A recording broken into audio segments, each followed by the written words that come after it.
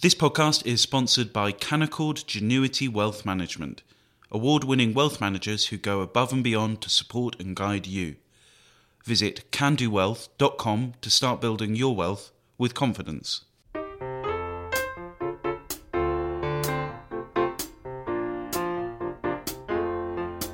Hello and welcome to Coffee House Shots, the Spectator's daily politics podcast. I'm Katie Balls and I'm joined by James Forsyth and Kate Andrews, and it is Budget Week. Over the weekend, we've had various announcements trailed, various stories steered against. Kate, when it comes to what we're expecting the headline news from Rishi Sunak's budget and the spending review to be, it seems as though we're now being tipped that there will be measures when it comes to cost of living that could relate to the minimum wage. Yeah, so the Treasury has publicly put out there so many of its proposals that the question now is, well, what have they held back? What's going to be the rabbit out of the hat, so to speak? And it's thought that it would be related to the looming cost of living crisis that a lot of people are already experiencing. I mean, inflation is up, but especially with energy bills in the coming months because of the international gas shortage and, you know, just the fact that for millions of people, energy bills are all but guaranteed to be going up. So the fact that Labour are now calling for this cut to VAT on electricity bills might indicate that they have a sense that that is exactly what the Chancellor is going to do, so they're trying to get ahead of it. We don't really know, but it wouldn't be surprising. I think what's going to be interesting is, in some ways, it's going to be a tale of two budgets. One in which Rishi Sunak has already briefed that there's going to be quite a lot of spending announced, especially around the NHS. We're going to get roughly £6 billion worth of capital spending to increase capacity, new beds, to improve tech in the NHS. All of this is supposed to be helping with the COVID backlog. But on the other side, we're going to hear a lot of talk of fiscal responsibility. You're going to hear the Chancellor talking probably about new fiscal rules that he plans to set for himself, ushering in a new era that is not unprecedented amounts of spending and spending that, you know, whatever it takes, which is a phrase that the Chancellor has used quite a lot throughout the COVID crisis, but a new plan in which we actually try to somewhat get the finances certainly not balanced, but under control. Of course, there are a lot of question marks, Katie, around what happens with COVID this winter, but when pressed on the Andrew Marr show yesterday, Rishi Sunak very much implied furlough wouldn't be coming back. That would mean that he thinks that restrictions that seriously hinder economic activity aren't coming back. But, you know, we'll see. James, ahead of this budget, if you think to a few months ago, there was talk of, you know, the need to wind in spending and the suggestion that it would be all about fiscal restraint. Restraint is a word the Chancellor has been keen to use. Yet it does feel as though in recent days is actually pointing to the fact it could be a good news budget in some senses. So the latest story is suggesting that we could see that public sector pay freeze go. Do you think they're looking for positive headline announcements like that to actually almost go against the mood music that they carefully laid out a few months ago? So I think the public sector pay freeze is very hard to sustain at a time when private sector wages are rising. That the justification for the public sector pay freeze previously was, look, it's a pandemic, all of these people in the private sector risk losing their jobs. It wouldn't be right for the public sector to get a pay rise at that moment. Now that private sector wages are rising, something that Boris Johnson likes to emphasise repeatedly, is I think it's very hard to say to people in the public sector, well, we're going to carry on freezing your pay, and that's from there. Especially with prices and inflation going up. Yeah. And then I say the other thing is, if you look at all these announcements, they tend to be announcements about capital spending, not about current spending. That's where things will be generous, I think, on capital. If you look at this big NHS announcement today, so it's basically capital spend on improving the digital infrastructure of a health service, not the current spending. I think the question you are left with, though, as you rightly say, Katie, is where is the squeeze coming from, given that we know health is getting more money? I think it's quite clear that education isn't getting anywhere near as generous a settlement as Kevin Collins, the government's catch-up Tsar wanted. Or even the Children's Commissioner wants. Yeah, I think there is an interesting case about this extending the school day, which is an idea that one's inherently sympathetic to, but I think you've got to use it for the right things. I don't think there is much point in extending the school day unless you know that you're using that time for maths or for English or for some particular subject that you wish to push in that time frame. I think the bigger question about schools is, I think it is time to move to a 5-term model away from this 3-term model with this long summer holiday. We know there's quite a bit of evidence of learning loss there. We know that tends to affect people who come from the kind of family backgrounds where there isn't as much educational support for them in the holidays as there is for other families. I think that that's a broader reform of education that you need to see.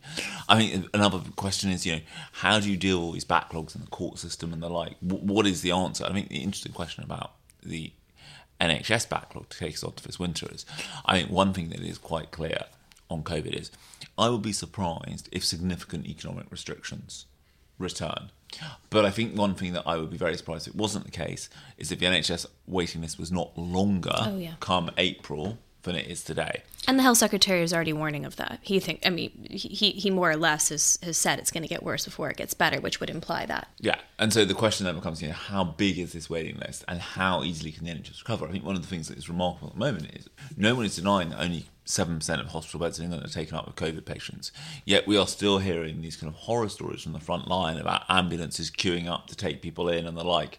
I think we are finding that one of the ways in which the NHS is a relatively, inverted commas, efficient system is it runs at very close to full capacity all the time. I think that there's a real question about then how do you then recover from something like this, which has something like COVID, which has so strained capacity and left you with such a long waiting list.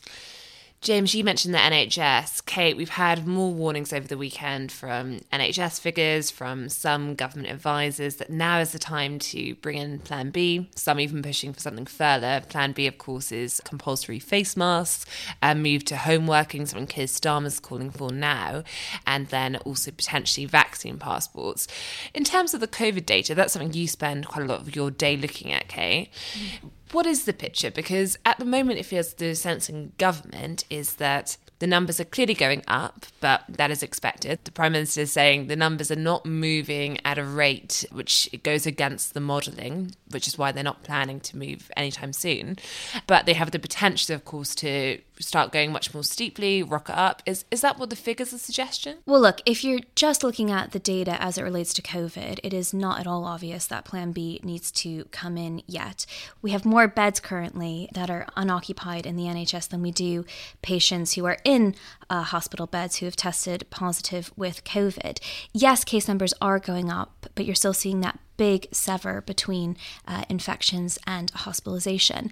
And crucially, the groups that are being infected are relatively young, people who we know are a lot less likely to suffer severe impact of this virus. The under 20s, for example, are the age group that is currently most infected. And the median age of testing positive for COVID is 27. So again, even before we had vaccines, nobody wants to get the virus, but these are groups that are a lot less likely to end up in hospital. Now that they're double jabbed, we're all in a significantly better place. One of the many really good things about the vaccine rollout and the subsequent booster jabs is that it is quite clear in the data that hospitalizations, they haven't leveled out, they're slightly going up, but that huge break between infections and hospitalizations means that if we were really talking about getting to a place where the NHS was overwhelmed by COVID, hopefully you'd be able to see that in the data quite a long way off before you actually got to crisis point.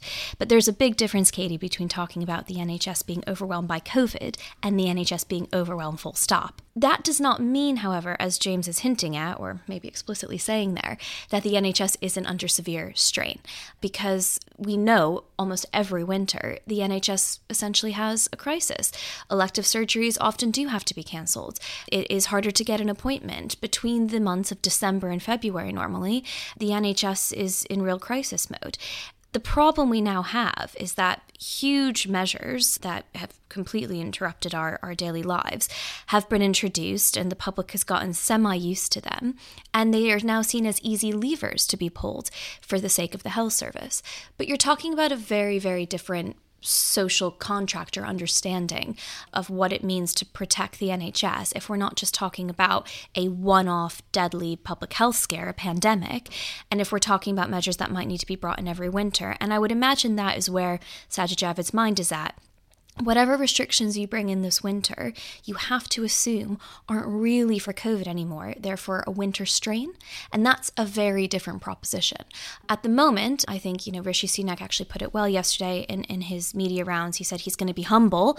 Anything could change, but the data on COVID isn't supporting the reintroduction of restrictions. James, is what's changed here as Kate touches on the fact that this Christmas, faced with a winter crisis, there is now a lockdown option. There is a restriction option, which if you think about previous years when the health service in under strain would have been approaching unthinkable. Yeah, Jeremy Hunt cancelled all elective operations, I think, it's 2018, I think. And no one at that point said, we should kind of Lock down the reduce country. events that create social interactions to try and ease the pressure on the health service, even though obviously it is the flu season, which was causing the NHS such trouble, is spread in a very similar way. I think that is a problem. I think there is a question here about how quickly you can ramp up the booster shots, and I think there's also a question about why you're not offering booster shots to everybody. I think anything, even if it helps only at the margins, everything is worth doing now in terms of low cost preventative measures. I also think that we need massively more emphasis on ventilation, making people realise that windows should be open in workplaces, in schools.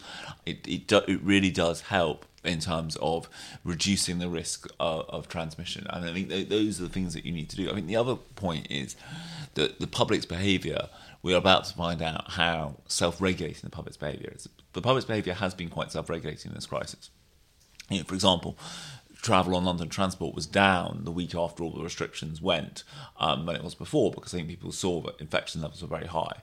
What we don't know is whether people were staying at home because they were scared about getting the virus, or were they staying at home because they were scared of getting pinged by test and trace. You now can't get pinged by test and trace in the same way. Is that going to mean that people's behaviour doesn't change or not? And just finally, we've had the news over the weekend that the Chancellor prepares for the budget by having a can of Sprite and a Twix. I believe you broke that story, Katie. Huge. Huge. So I'll be getting my Pulitzer Prize application ready. But in the meantime, I thought just so our listeners could start to work out what they're going to eat on the day of the budget. I don't usually eat breakfast, which I know is really bad, but I think I'll have to because it's a long day. So I wouldn't be surprised if I had, a little toast, a light snack in the morning, and probably 2 really big cups of coffee.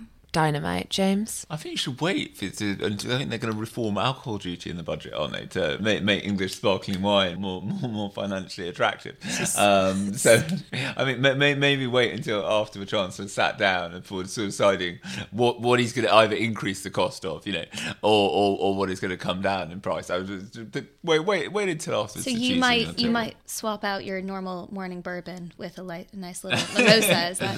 Yeah, so we'll wait till after the budget to crack out the night timber. Thank you, James. Thank you, Kate. And thank you for listening.